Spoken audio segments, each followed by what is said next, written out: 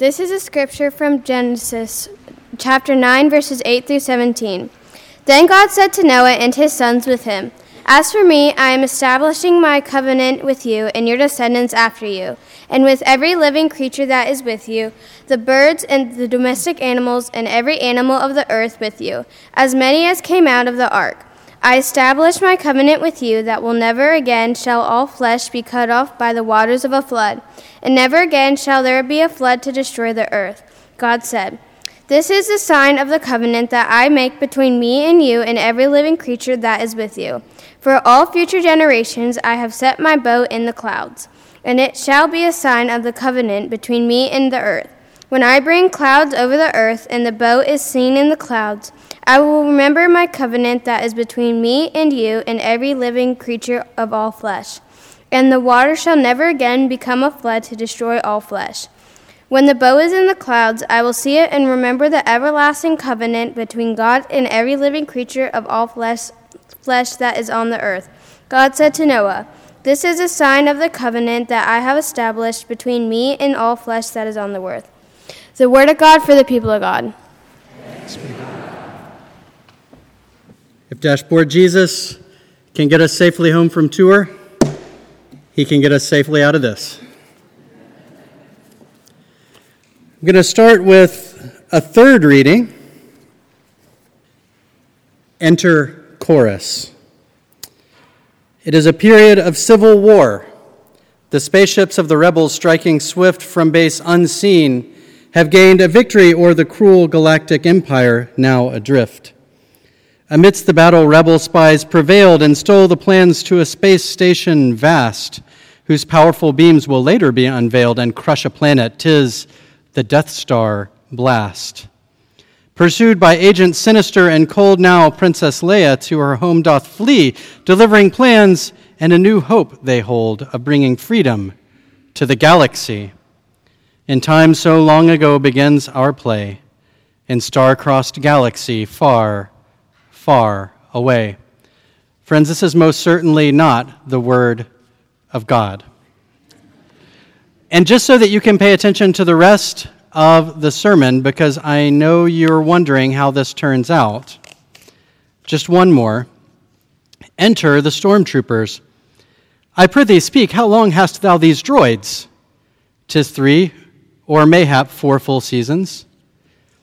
We're prepared to sell them, shouldst thou wish. Now is the force to noble purpose used, not as the Sith employing it to smite, hath through the dark side ranked the force abused. Good Obi-Wan shall use the force for right. Pray, show me now thy papers." "Nay, thou dost not need to see his papers." "Nay, we do not need to see his papers. True it is that these are not the droids for which thou searchest." "Aye, these are not the droids for which we search. And now the lad may go on his merry way. Good lad, prithee, go thy merry way. Now get thee hence, get thee hence, get thee hence." And the stormtroopers exit. Sorry, it may have just been me, but I would have been wondering how we did "These aren't the droids you're looking for." All of which, got ahead of myself. Several years ago, right after this came out, Katie Himman was still here, and we thought it would be a lot of fun to do a reading of Star Wars according to William Shakespeare here in the Fellowship Hall. So I wrote the author first, and then I wrote Lucas Films to ask permission for us to, in a really small, limited way, just do a little reading, not staging, nothing like that, just downstairs. And I received the most thorough rejection I have ever received in my entire life. It was one full page, small letters, full page, of how we definitely could not, under any circumstances or for any reason, no matter whether we are for profit or not, whether we were staging it or not, with costumes or not, in any way, read any part of this for any person, for any purpose, which means in just a minute, the guys in the suits are going to show up to carry me out. And if they do, Katie, you're on to conduct Unclouded Day. All of which brings me to Noah. These are the jokes that happen when it's late at night, people. You're familiar probably with the story of Noah. Just briefly, in case you're not, God decides that creation has gone too far astray to be saved and decides to wipe out creation with a flood except for Noah, Noah having found favor with God. So God warns Noah that the floods are coming and tells him to build an ark into which he's going to put basically all of creation that's going to remain.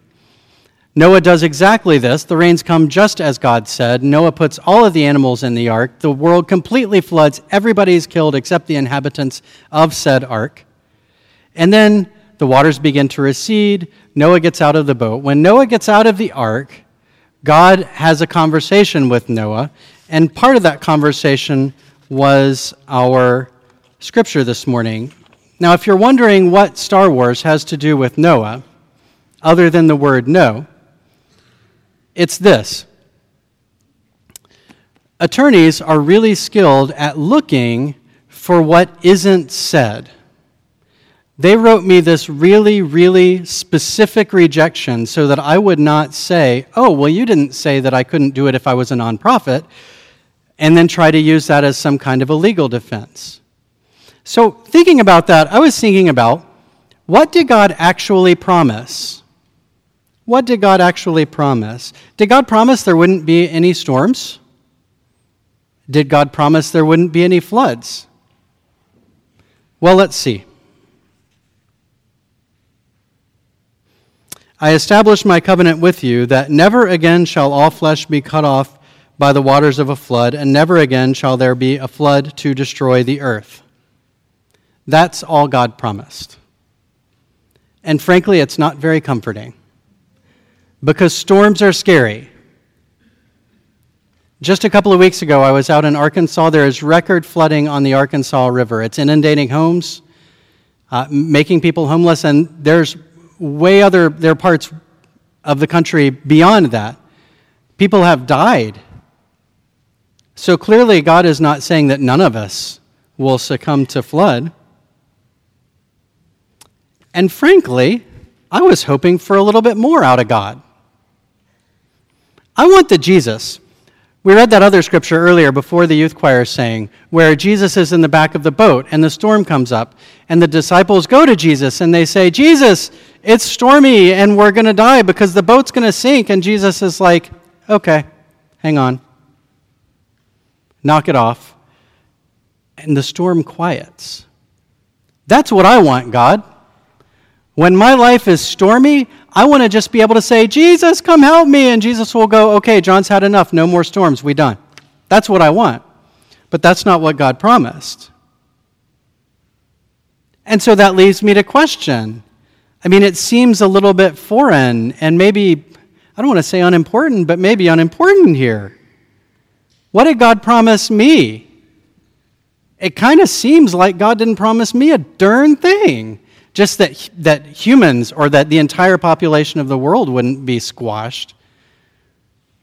But what about me? Well, here's what I think the promise is. That humanity will overcome its worst and worst instincts. That we have that within inside us to do. That love will win. And that for every Good Friday, there will be a subsequent Easter Sunday. The promise God made to Noah, who had found favor with God, is eerily similar to a promise made to a young girl, you'll remember from Christmas time, who had also found favor with God. It's a promise of hope. The rainbow is a promise of hope fulfilled in Christ. And that very spirit that just last week we celebrated in this room with bluegrass and energy, that very same spirit empowers us to rise and fight. The promise of the rainbow is that true light cannot be overcome by the dark. And here's the thing about the true light. It shines brightest from our eyes and our hearts and our hands and our feet.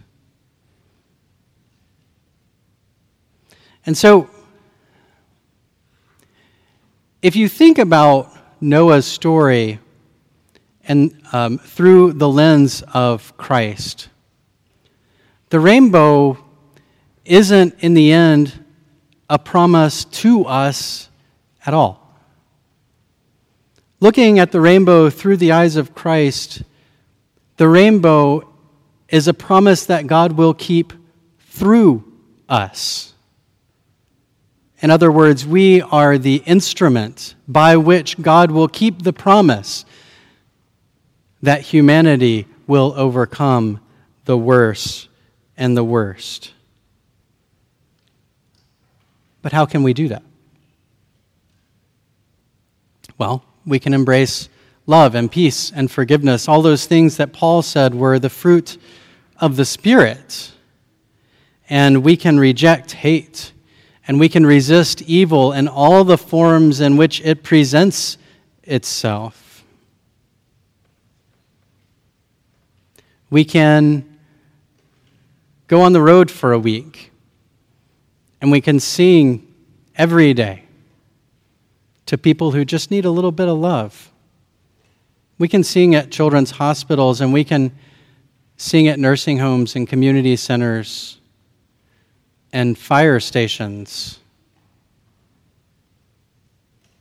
That's how we can fulfill God's promise.